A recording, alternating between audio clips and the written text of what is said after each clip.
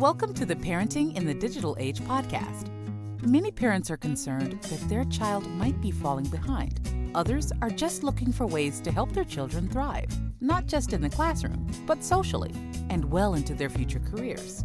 Each episode, we explore the challenges facing parents in the modern world, from behavior, education, and nutrition to device and gaming addiction. We interview a range of leaders in the area of childhood development to help you successfully navigate parenting in the digital age. Here is your host, Jamie Buttigieg. Hey parents, and welcome to Parenting in the Digital Age, the podcast where we delve into the unique challenges and opportunities of raising children in today's fast-paced, tech-driven world. Each episode features conversations with experts and thought leaders who provide actionable guidance and practical insights for navigating life as modern parents. Today we have the privilege of welcoming Shelley Kenow, a certified special education teacher with 30 years of experience, an author and an influential voice in the field of special education. Shelley's work focuses on partnering with parents, caregivers and school districts to enhance the education of children with special needs. With a deep understanding of the IEP process, her mission is to build bridges between educators and families, fostering a collaborative environment that benefits the children. She's the author of Those Who Can't Teach, True Stories of Special Needs Families, and she hosts two shows, No Limits and Friday with Fran, which delve into the lives of individuals breaking societal limits and exploring topics in special education. Shelley's work focuses on partnering with parents, caregivers and school districts to enhance the education of children with special needs. Hey Shelley, welcome to the show. Please share with our listeners in your own words what you do and what you are passionate about. Hi, thanks for having me. I am so excited to be here. I have a lot of hats that I wear. My biggest one is the thing that I am passionate about is special education here in the United States and making sure that everyone who learns differently is recognized for their abilities and not focused on about their disabilities. And I do that through being an author, being a podcast host, being a presenter at conferences and speaking to organizations, having my own master IEP coach consulting business here in the United States, and just being on podcasts like yours to try to get the word out to help people see a different perspective about those who are different than them. That is a great many hats. Now, just for our listeners who may not be in the US or maybe in other parts of the world, Tell us what an IEP is and what that means in the context of special education. Yeah, absolutely. So IEP stands for Individualized Education Program. And that is based from our federal law here in the United States called the Individuals with Disabilities Education Act. And the IEP is the document that is put together by a whole team of people. The parents are included as an equal member of that team. And then that document drives the education of the student who is found eligible for special education. Got it. And for those who are in Australia, our Australian listeners, we do have a similar concept, not called an IEP, but there are documents that focus on, our teachers and educators, parents and professionals do come together to put together plans for those individuals who may learn differently to other kids. So the concepts we'll be talking about today with Shelley, they're universal, I think, globally. But just in case you hear any of that weird or unusual terminology that's not familiar to you. So maybe go back a bit. So you were originally, or at some stage, or one of the hats you wear, a special education teacher. Is that right? Yes, that is correct. I'm. Tell me about that. Yeah, so I'm considered a special education veteran. So I have been in special education for over 30 years, and most of that as a full-time teacher, but some of that as a paraprofessional, or maybe it's a teacher's assistant or a teacher's aide. It kind of, depending on where you are, even here in the United States, it can have a different term. I'm not sure what the term might be in Australia or elsewhere around the world.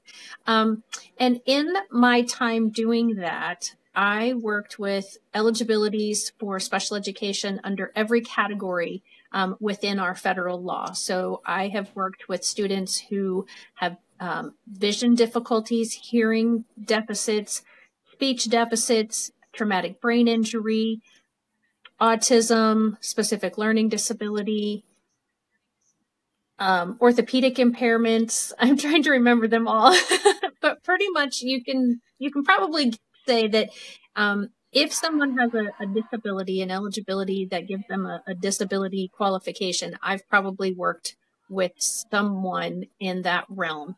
And I did get opportunity to work in England for 3 years. I was on a military base at the time with my husband, but I did volunteer some time at a public school there in England, not on the military base, but an English primary school.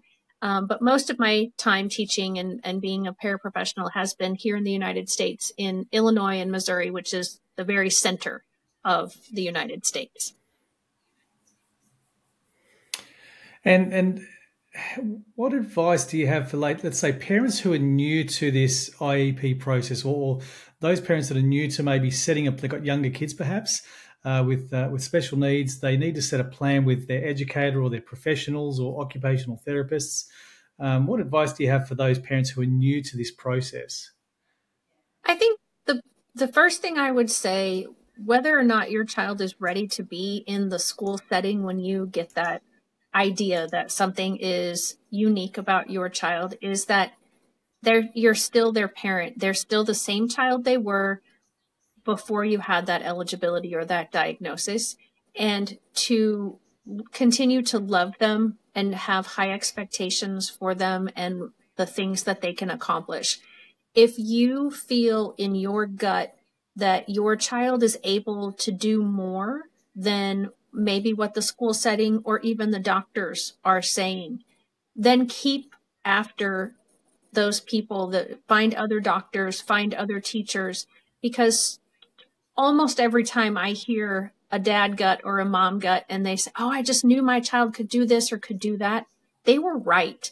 It was just a matter of finding the right supports and the right people with the right knowledge in order for their child to be able to do those things. So know that your journey might look different than someone whose child doesn't have unique abilities, but that doesn't mean that it's going to be a less type of journey. It might be more difficult, but it's also going to still have exciting things happen upon that journey, and wonderful. Your child is wonderful. Full stop. no matter what their ability level. And so just remember to always count your blessings that you have the child that you have, because that child was given to you for a purpose. And then once your child is at the school age, have that communication with the educators. Some educators won't have as much information, and they won't maybe have as much patience. They maybe won't have as much desire to work with your child as some of the others, but that doesn't mean you stop. You always be respectful. Put things in writing. It helps everyone remember. If you have a conversation with an educator and it's a verbal conversation, whether that's by phone or in person, follow that up with an email that says, hey, this is the outcome of how I perceived our conversation. Is this how you perceived it as well? And if not, let's get it correct so that we each know. And what that does is it gives you both opportunity to go back to that note and say, oh, okay, this is what we decided. And it's so easy to walk away from a conversation and have two completely different ideas about the outcome of that conversation.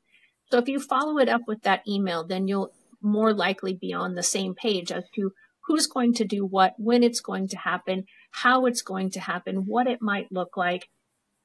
And as I said, just that communication piece, always be respectful. I don't know about teachers in other parts of the world, but here in the United States, it's a very stressful job. And we have a shortage of teachers, and we have a shortage of paraprofessionals. And so our burden on our teachers and our educators is getting more and more. But remember, you as the parent are an expert in your child.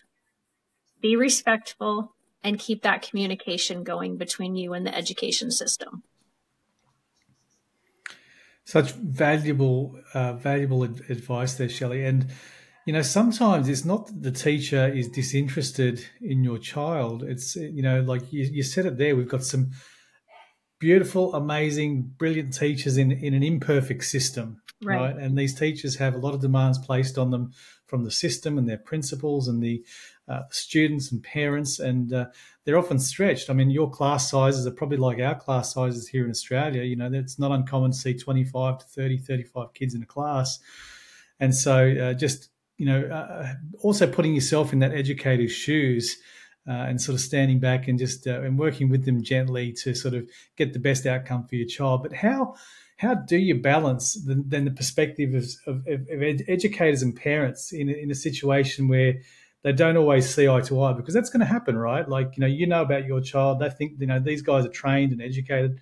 If there's a difference of opinion, how do you balance that perspective, or what do you recommend in that situation? I think one of the keys, and this actually goes with any relationship, any conversation that you're having, is that behaviors are communication.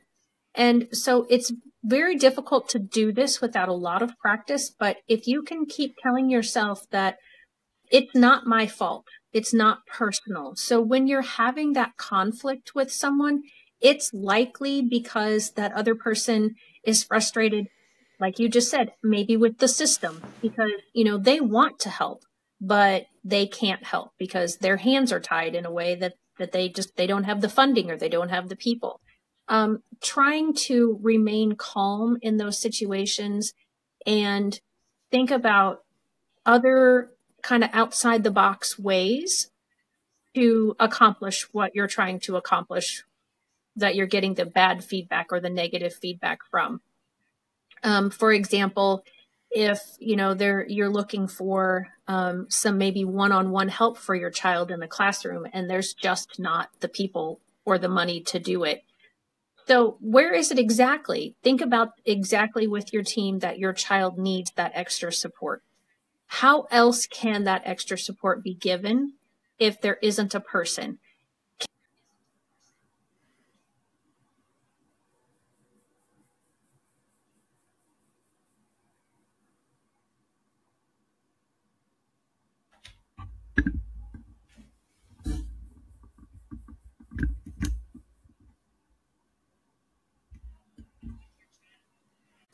Uh-oh. You need someone to be with your child to help them write. So maybe you find, instead of a person, maybe you use some sort of speech to text, where your child can talk into a device and then it will turn it into the material that they're trying to say, but they can't write it out for whatever reason. So looking at varying ways and not getting so set in, this is what I need, or this is what my child needs, and this is the only way that it can happen. Try to be flexible and look at other ways of coming up with the same outcome. Yeah, flexibility, patience, and accommodation are certainly key in this context. Maybe a two-part question now. So what are some of the challenges with the special education system, whether it's globally or relative to the United States? I think we share a lot in common between Australia and the US, but what are some of the immediate challenges you see with the special education system? I think the biggest challenge that I have been really hearing lately is that people have the wrong perspective. They think that if someone is eligible for special education, that automatically means that they're going to be grade level or a couple of grade levels behind, or that they're not going to be able to achieve in the same way that their age level peers are. And that's not necessarily the case. It could be the case, but if we do IQ testing on our students and they come up, the average IQ is literally 100. And so if you have a student who has a 90 to a 110 IQ, they should be able, maybe with accommodations, maybe with, modifications and some sort of supports to be on grade level or age level. And if that's not happening, we can't just say, oh, well, it's okay if they're a grade level or a couple of grade levels behind in reading or math or writing because they're in special education. That's not acceptable. We need to have those high expectations, and we need to find those out of the box ways to help those students become on grade level, and having the expectation and that perspective that special education doesn't automatically mean less. It can mean more. It can mean different, and likely does mean different. And trying to help all of our students reach the best versions of themselves in our education system. I think that special education, here in the United States at least, seems to be widening the gap between the general education classroom and our students that are in special education, which is the exact opposite of what it was intended to do, I think. And so we have to have that different mindset of, we can't just do it a little bit different and say, oh, well, we tried. We have to keep trying different things. Yeah, well said. Now I'm going to circle back in a moment, and we'll have a discussion around how you think special education will evolve in the next decade and what that might look like. But tell me about your book for a minute. You wrote a book, Those Who Can't Teach. Tell us a bit about the book and what impact you hope it has. Yeah, thank you for asking. So the book is 10 true stories. The first story is mine of going from wanting to be a general education teacher to being very passionate now about special education and people who learn differently. And then the other 9 chapters are true stories of families who shared their experience of being a family, or a couple of the chapters are the actual individual who learns differently and was willing and able to share their story with me. And what I hope to accomplish is what I hope to accomplish with everything that I'm doing is changing that perspective. When I was writing the book, I was about halfway through it, and sort of the audience that I anticipated reading it shifted a little bit. At first, I was thinking, well, anyone could read these and learn and have their perspective changed. And I still believe that, and I 100% recommend it to everyone, because we all know someone who learns differently than us. And this book, the stories that these families shared, they were so raw and so honest with me. It's truly amazing the things that they go through, positive and negative. But the group of people that I realized who probably would benefit the most are teachers, because outside of the parents, teachers are with our kids the most. And so now here I've been trying to promote it to universities, and I take it to teacher conferences, and I have a course that I developed from it that I teach teachers to try to help build that bridge again between the parents and the school systems. There's been a huge divide in the last 10 or 20 years of, instead of being a collaborative environment where teachers are respected and honored, there seems to be this battle now between families and school districts, and that doesn't benefit our children. We need to become more collaborative. And so working with them and having them read this book helps them hopefully get that different perspective. Almost every teacher that has read it has praised it highly and commented that, it gives that family and that parent perspective. And we don't get that as educators, or we forget about that when we're teaching, because we get so bogged down with all of the things that academics tell us we need to teach our kids that we forget what those families have going on outside of the school system. It's a great tool, a great resource to really promote that acceptance and empathy. And as we said earlier in the show, it's even for the parent side to put themselves in the shoes of the educator. This is somewhat the other way around, but it's a great resource for helping build, as you said, that bridge or acceptance and inclusion. So, how do you think? Let's talk back about special education for a minute. How do you think special education is set to evolve in the next decade, or how do you hope it might evolve over the next decade? Well, I think after the pandemic, people realized that all of education can be done differently. And I'm really hoping that with special education, we will see that there are so many different ways to teach our children. Some students during the pandemic, it was absolutely horrible for them because they didn't have that one-on-one exchange, that person-to-person exchange. But other kids thrived because they didn't have all the distractions, all the worries that some school environments give to some students. They could, be in comfortable clothing. They could sit in comfortable positions. They didn't have to be there all day long. And there's just so many different ways that we can reach students that really were not considered before. Even here in the United States, the fact that we can hold meetings, we always tried to hold them in person, even though our law allowed for us to have parents attend by a phone call previous to the pandemic. That really wasn't offered and it really wasn't done. But now, since the pandemic, when everyone was forced to use video conferencing for things, we're having more parent participation in meetings because they can attend without having to leave work. So they're not missing as much work, where that was a problem before.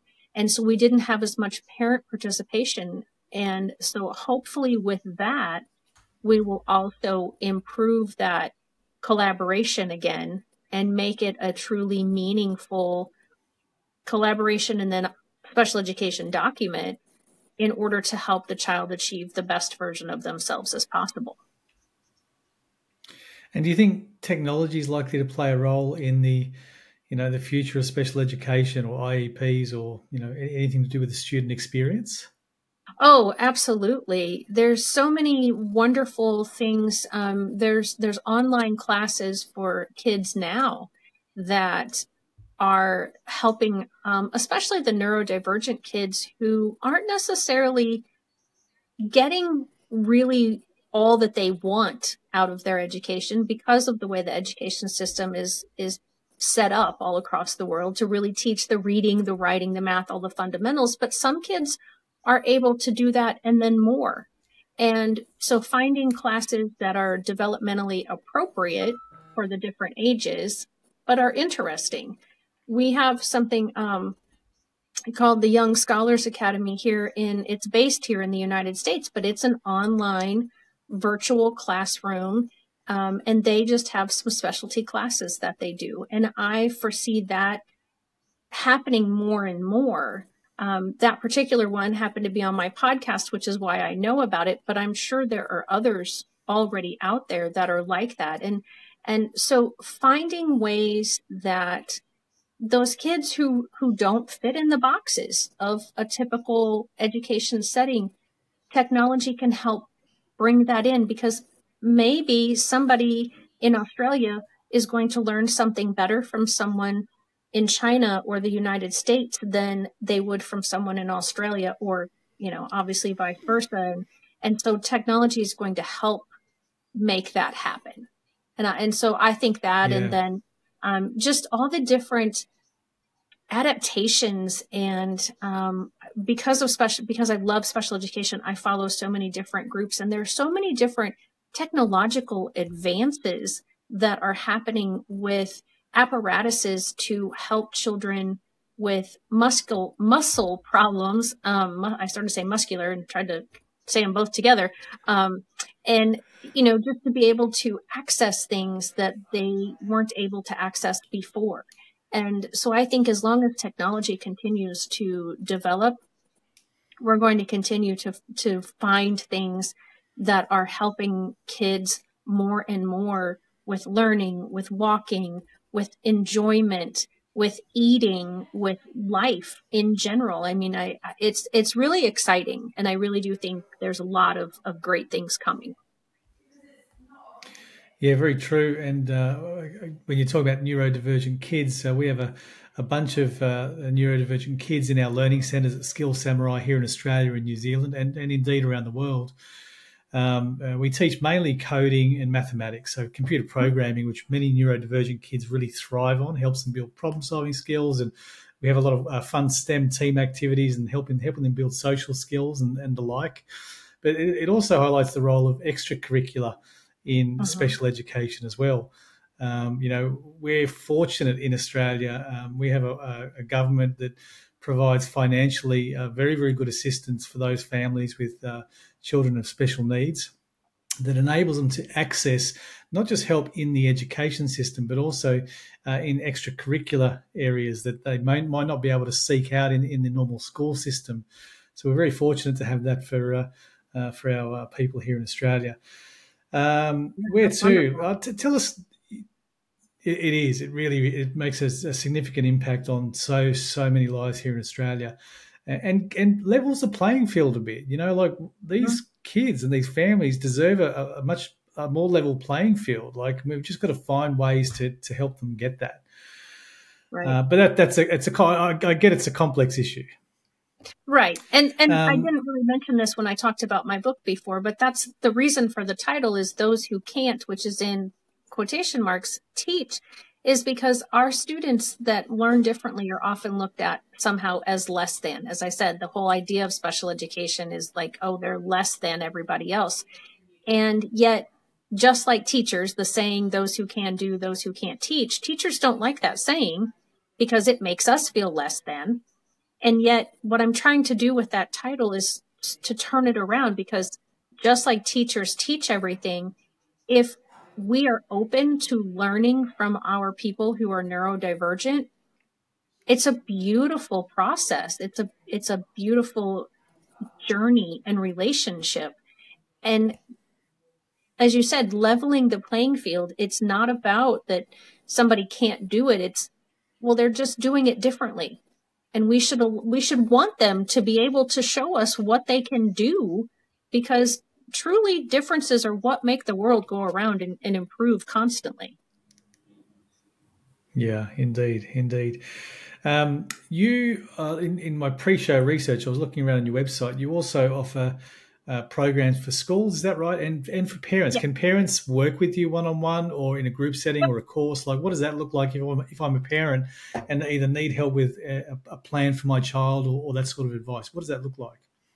Yeah, so just contact me through email, and then what we can do is we can work one-on-one, or if you have an organization, I would love to come to Australia. That's one of the only 2 continents that my husband hasn't visited, so he would love to check that one off his box as well. We could come and I could do presentations to whole schools, to parent organizations, to companies, and I just talk about one of my most requested presentations that I do is called Understanding Behaviors, Lessons for a Lifetime. And it really does talk about how and why behaviors are what they are. And as I mentioned before, behaviors are communication. What is it communicating? How do we deal with that? And then also, talking about cognitive biases that we have and how those affect everything that we do. And so here in the United States, I work one-on-one with families that have a child going through the special education process. I can coach with them. I can attend meetings with them. I can look over the document, the IEP document, and let them know how it can be improved. Excuse me, because no IEP is perfect. But there's a lot of really great ones out there. So we can always even bump those up. But unfortunately, there are a lot of them that are really poorly written as well. And so we want to make sure, again, that we're getting those to that level where it is more of an even playing field. So lots of different ways to work with me, actually. Wonderful. And we'll put the website in the show notes. But what is the website, Shelley? It is ShelleyKenow.com. Easy one to remember. I was also reading on your website that you developed your own behaviour modification system. Is that right? Yes, I did.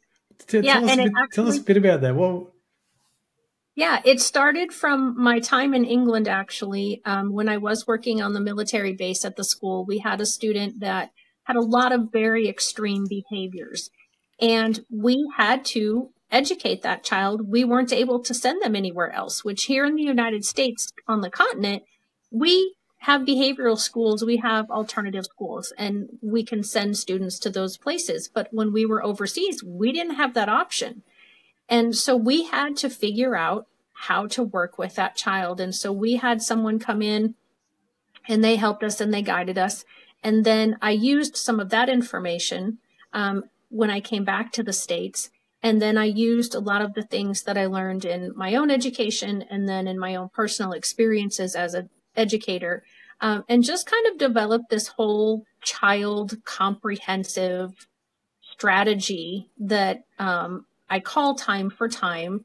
It's fairly in-depth. It's not easy to really describe, but it kind of goes on it. I talk about it in the Understanding Behaviors presentation that I do, because it's really helping the child take responsibility for their actions. And once you know, I mean, this is a very base description of it, so please don't just take this and somebody try to run with it. But if you know and you have the expectation that the child can do a certain thing, and they're not doing that certain thing, then we start talking about, okay, well, you're taking my time because you're not doing what I know you can do. And so I'm going to have to get some of that time back from you later.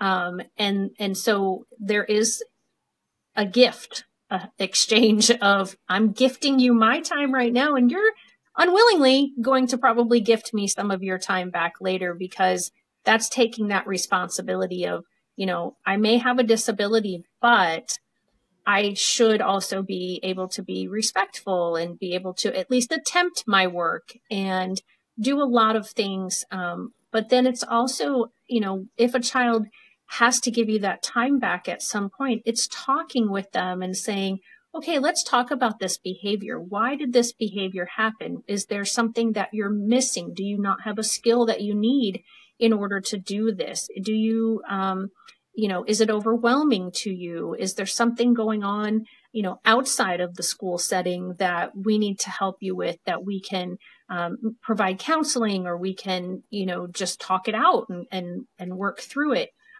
Finding better ways to express whatever that communication is that they're missing. And so there's a whole lot of components in it, but that's kind of the very basic, I guess. Thank you. It was interesting. Thanks for sharing. Well, a fun question we like to ask all of our guests as we round off the podcast today is, if we had a time machine and Shelley could go back to let's say your 12-year-old younger self, what's one piece of advice that you would give to the younger Shelley? Oh my. Gosh, at 12 or 14, I would say, don't worry about those boys. I was always worried about boys at that age. Focus on your studies, Shelley. That's right. That's right.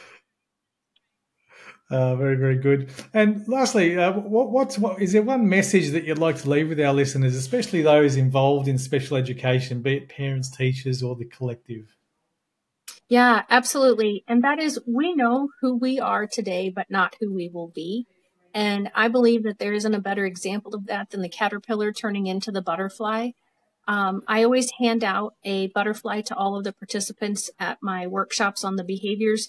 And I say, when you're dealing with that child or your spouse or your neighbor or whoever who's being really difficult, they're in the caterpillar stage. And if you stick with them, you're going to be able to watch them turn into that beautiful butterfly. The process of going from caterpillar to butterfly is not easy. There's a lot of struggle, but a lot of that struggle is all of that struggle is necessary in order for it to turn into that beautiful butterfly. And so just focusing on that child might look like a caterpillar to you today, but in 10 or 15 years, they're going to be a butterfly, and you want to help support them to become that butterfly. It's a great metaphor. It's a great way to teach leadership and acceptance. So well done. Great piece of advice there, Shelley. Thank you for being on our show today. Thank you for your generosity. And I hope we stay in contact and touch base again soon. Cheers. Yeah, absolutely. Thank you. Have a great day. Cheers. Thanks, Shelley. Bye. Bye-bye. If you enjoyed the show, please connect with Jamie on LinkedIn or Instagram. You'll find links in the podcast description. Parenting in the Digital Age is sponsored by Skill Samurai, Coding and STEM Academy for Kids. Skill Samurai offers after-school coding classes and holiday programs to help kids thrive academically and socially while preparing them for the careers of the future. Visit skillsamurai.com.au.